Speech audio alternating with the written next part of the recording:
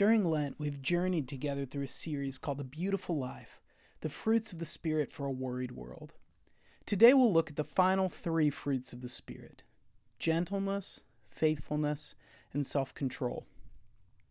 Today is also Palm Sunday, when Christians remember Jesus' triumphal entry into Jerusalem. Palm Sunday marks the beginning of Holy Week, the sacred days in which we remember Jesus' last days on earth, his suffering and death, and the anticipation of resurrection. Therefore, I want to approach today's message differently. Instead of focusing on gentleness, faithfulness, and self-control in the abstract, I want to locate them in the person of Jesus as he rides into Jerusalem on that ancient road. This morning, let's make space to look at Jesus on this strange moment of Palm Sunday.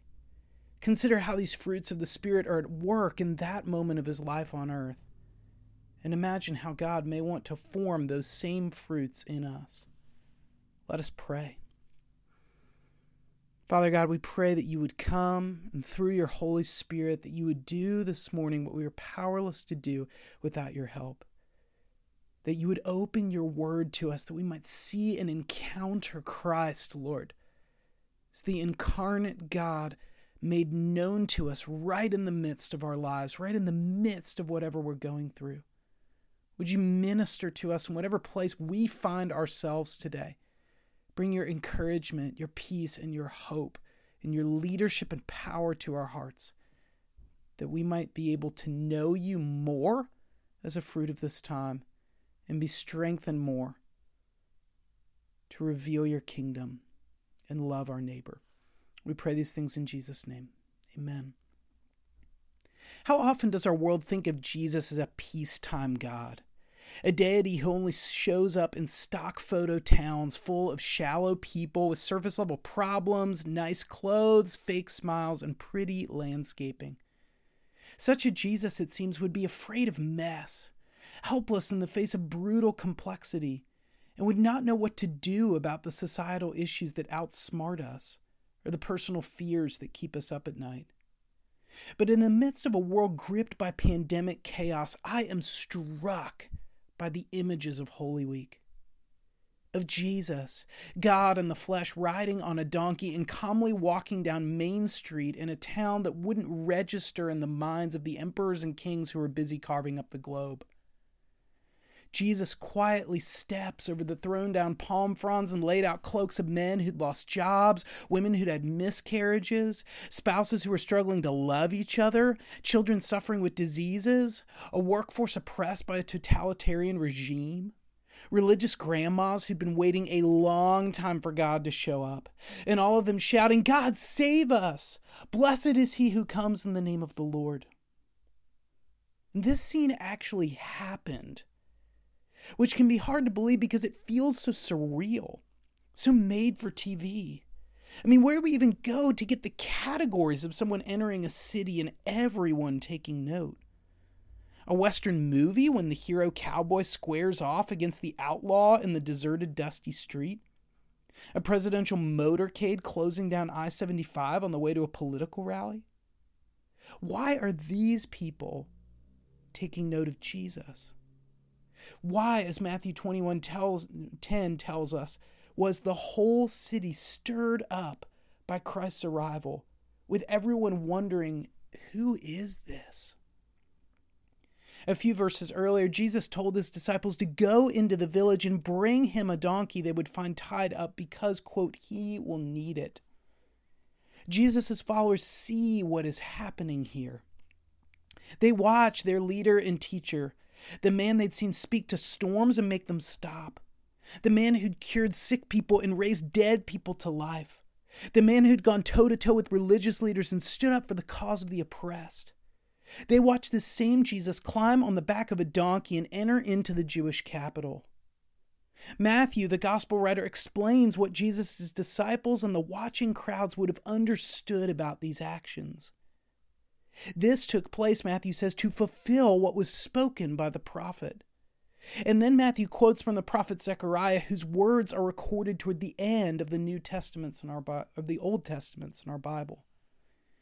"Say to the daughter of Zion, aka the Jewish people. Behold, your king is coming to you, humble and mounted on a donkey. This quote comes in the midst of a prophecy in Zechariah about a future day when God will judge Israel's oppressors. The prophecy tells Israel to rejoice that their king is coming to her on a donkey. Why? Because in that day, verse 14 explains, the Lord will appear over them, and his arrow will go forth like lightning. The Lord God will sound the trumpet and will march forth in the whirlwinds of the south. The Lord of hosts will protect them, and they shall devour and tread down the sling stones, and they shall drink and roar as if drunk with wine. When I read those words, the first image that comes to my mind is that of Merry and Pippin sitting on the shattered walls of Isengard after their victory over Saruman. I mean, these are the sorts of words I imagine military commanders saying to a troop to psych them up before a battle as epic as storming the beaches of Normandy. They're words of military conquest, vindication, and political rescue for a persecuted people. They are words that say when you see the king riding on a donkey, it means God is about to absolutely kick some political tail and overthrow your oppressors with military might. In Cincinnati, this might be comparable to news that someone is standing in Fountain Square throwing out free money or distributing the first round of a tested, approved, and working COVID-19 vaccine.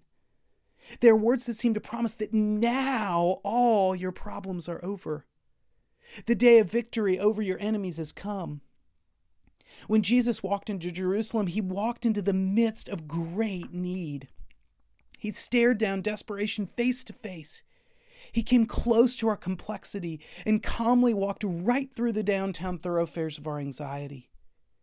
And he did this in a way that fulfilled what Israel's prophets said would happen. No wonder everyone freaked the heck out. Word of his coming must have spread through the streets like a viral video. More people tuned in to watch this than Tiger King.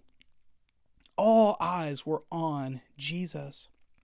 The people saddled him with all their expectations, freighted him with the burden of fulfilling all their wants, hopes, and dreams immediately. And there walked Jesus, calm amidst all Jerusalem's crazy, not trying to hype anything up, not embracing this moment as some sort of entry point to stardom, but simply being present, simply moving forward to continue the work he'd come here to do.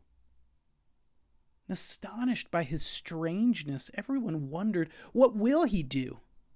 How will he fix everything? How might he save us? Can you imagine the pressure people were putting on Jesus in this moment? I wonder what it felt like to Jesus, how he handled it. I remember a few years back talking to a leader that I respect in our denomination and asking him a question. What do you ask to leaders in your own life that you've respected and admired? One of the answers he gave me was this. I asked them, how do you handle the pressure? Leadership involves handling pressure. You have to deal with people who expect you to perform, who are frustrated with your decisions, or who just want more of your time than you feel able to offer. I don't know about you, but I don't always deal with pressure very well. When I have a lot I need to get done and not a lot of time to do it, I can start to get irritable with people. A lot of who I want to be and how I'd want to behave just goes out the window. In other words, pressure or stress are threats to my gentleness. And this is what amazes me about Jesus in this moment. He's able to remain composed, gentle in the midst of this great pressure. Not only is he taking the burden of a whole nation's expectations that he'll fulfill all their hopes and dreams instantly, but he's days out from the cross. Jesus was fully human, but he was also fully God, so he knew what was coming. He knew not only that a whip would tear skin off his back, that thorns would be pressed into his scalp, and that nails would be driven through his hands, but he also knew that his best friends would betray him, fall asleep when he needed them to pray, abandon him in his most vulnerable moments. He knew that these same crowds lining the streets and celebrating him with shouts of Hosanna today were the same people who would be shouting, "Crucify him," by Friday. And yet Jesus still came close to those people. He still knelt down to wash the feet of the friends he knew would betray them. He still shared a meal and spoke the innermost secrets of his heart with those same friends. Gentleness is defined as the quality of being kind or tender, being marked by a softness of action or effect. And I see profound gentleness in Jesus, not just through what Jesus did, but in who Jesus even is. The incarnation is the gentleness of God. When humanity rebelled against God through sin, God would have had every right to just kill us instantly, or at least file a heavenly restraining order against us, delivered by angry angels who would strip us of shelter, clothing, and dignity as just payment for our betrayal of our Maker. But God didn't do that. Even as humanity left the Garden of Eden, God sewed clothes for them to cover their nakedness. What a profound image of the gentleness of God. When you sin against him in a way that causes you shame, he helps clothe you to save your dignity. When you are getting ready to betray God and murder him, he kneels down to wash your feet. He carries so much pressure, and yet he is unanxious. He remains gentle in his love for us and his heart towards us, even in the shadow of the cross. Jesus' first invitation for us who would want to be like him is an invitation to know him. Have you experienced that gentleness of God towards you in your life? Do you believe that the cross and sufferings of Jesus are emblems of how much God desires to care for you and bring you close to him? Do you know in your place of greatest anxiety that God is not watching indifferently from heaven, but showing up right in the room with you, grieving with you, holding you intentionally in existence, gently and continuously loving? The road to becoming gentle like Jesus is first to know the Jesus who is gentle. To believe both that the incarnation of God happened once in Christ, and yet happens still through the God who in Jesus is gently present with you in every pressurized moment of your life, wanting to walk with you and take the anxious burden off of your shoulders and place it on his. The gentleness we see in Jesus flows into faithfulness. Just as it is striking to consider that as Jesus rode into Jerusalem, he knew what was coming because he was God, it is likewise striking to know that Jesus didn't want to go through his sufferings because he was human. Just a few nights after the triumphal entry, Jesus finishes dinner with his friends and walks out with them into the Garden of Gethsemane to pray. In this moment, the gospel writers give us a window into the full humanity of Christ. In Matthew 26, verse 38, Jesus tells his disciples, "My soul is very sorrowful, even to death." He pleads with his friends, "Stay here and watch with me." Elsewhere, we read that as Jesus prayed, the force of his anxiety turned his sweat into blood. He cried out to God, saying, "My Father, if it is possible, let this cup pass from me. Nevertheless, not as I will, but as you will." The Holy Spirit forms the fruit of faithfulness in us when loving God and following Jesus cost us something. And God does not ask us to do anything in the life of faith that he himself in Jesus has not already done. Jesus knows what it's like to love and obey God even when it hurts and requires great sacrifice. Many of you right now probably find yourself facing a situation or a decision that requires great faith for you to have the courage to act. To keep working on your God-given dream for your business when the finances are unclear. To prioritize loving your family, your children, or your spouse, even when the kids are all home and you don't know how you can possibly both be present for them and get all your work done at the same time. To keep showing up for Christian community even when it's digitally mediated, glitchy and annoying, and you don't get much out of it in the short run. to keep believing in Jesus when you're not even sure how to look for or see his presence in a locked down, diseased, and fearful world. If you feel like faithfulness is hard right now, Jesus can relate. He knows what it's like to stare down his own suffering and death and say, God, I don't want to do this. But at the end of the day, I want what you want for me and through me for the world more than what I want for myself. Because I love you, because I belong to you, and because I believe that any road you would call me to walk down will end in a good place, not just for me, but for other people. Because that's just who you are, and that's always why you do what you do.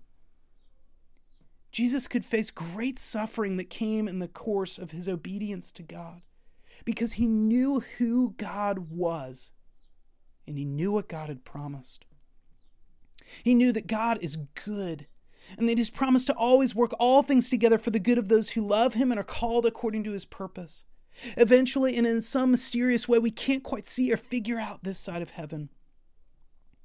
When faithfulness is a challenge, God calls us to remember who he is and what he's promised to do.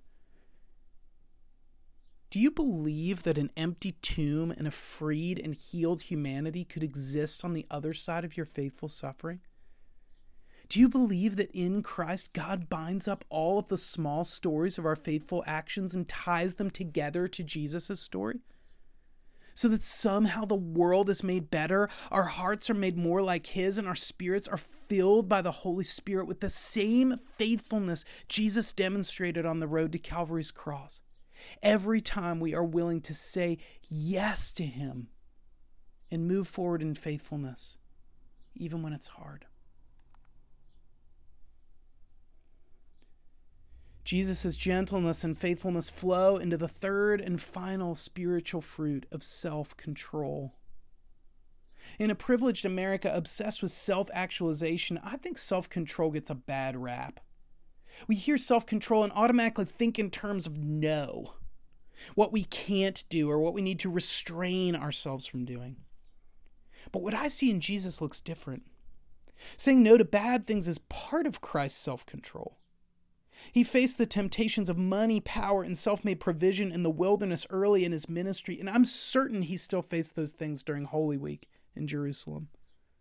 When he walked in, people wanted to make him king, to have him lead the armies they thought he'd raised to battle the Romans. But Jesus didn't give in to what they wanted. He said no to their expected vision for his life. But Jesus didn't just say no to bad things. He also said yes to good things, even when they were hard. Later that week, he walked into the temple in Jerusalem and saw the money changers and the way their practices took advantage of people. He could have just turned a blind eye and kept the peace, because, that would have definitely been easier. Instead, he turned over tables, raged against injustice, and pissed off a lot of people doing it. People who suddenly turned from approving of him to wanting to kill him. And in those final hours, Jesus made the choice to say yes to the greatest sacrifice in history. He chose to suffer, to take up the cross and die so that people could come close to God again.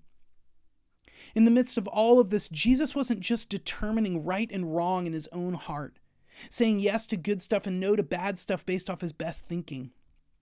Jesus was guided by his relationship with his Father.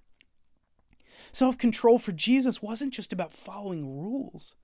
Self-control for Jesus was about loving God. It wasn't about dead religion, but about relationship. And the centrality and intimacy of his relationship with God gave Jesus power to say no to incredibly seductive things that would have totally derailed his mission. And also to say yes to incredibly hard things that changed the world and that saved us. We are living right now in a cultural moment that requires a lot of self-control. Social distancing, good hygiene, and sheltering in place require us to say no to a lot of things we would ordinarily want to be doing. And if we're just doing all of this for the sake of meaningless restraint, like trying to prove how good we are at lockdowns or something. Sooner or later, we are going to crack. But if we're doing all of these things in order to love our neighbors, then our social distancing self-control becomes less about restraint and more about relationship. And if by saying no to what we want, we recognize that we're actually saying yes to loving and caring for others, then our persevering power will grow and we'll find hope in the midst of the hardship. Self-control is not about rules. It's about relationship. A relationship with Jesus that gives us guidance, courage, and strength to say no to things that will destroy us. And yes to beautiful, even difficult things that will give us life because we're not living for ourselves anymore, but out of great love for another. I don't pretend to have any answers as to why everything going on in our world is happening right now. I'm grieved by the many things we've lost over the past few weeks. My heart is heavy for those of you I know who have been personally affected by all this. For friends and family who have been hospitalized or who have passed away. For those struggling with mental health and burdened by the strain of the new normal. I wish so badly we could be together in person this week. It doesn't feel right to do Holy Week alone. And yet, as I've wondered what God might be doing in all of this, I've been struck by the personal invitation of Jesus I believe he's extending to all of us this week. To press in through the crazy to find him. Not just to learn more about him, but to know him more. To walk with Jesus through a Holy Week on the road into Jerusalem to the cross and empty tomb. To linger with him, watching what he does and says, seeing what he's like in each of these moments, and asking him to form more and more of his life in us by grace and through faith, so that we can be gentle, faithful, and self-controlled people who help and heal the world around us too. How well do you know Jesus today? What was the last thing you saw him do or heard him say? Mission Cincinnati, make space to linger with Jesus on the Jerusalem road this week. Take a new step of coming closer to him. And for some of you, maybe that step is a choice to say, Jesus, I want to come to know you for the first time. I'm willing to jump over all of the questions and all of the doubts and all of the fears and all of the things I don't fully understand about who you are so that I can come close to you and grab hold of you for the first time and trust that somehow if I find you, you'll put all the other pieces together. For some of you, it's a step of growth, a step of resuming rhythms of intimacy with Christ, to spend more time with him. So that as you spend time with him, you rejoice in the fullness of his character that he's forming more and more completely and vividly in you. Amen.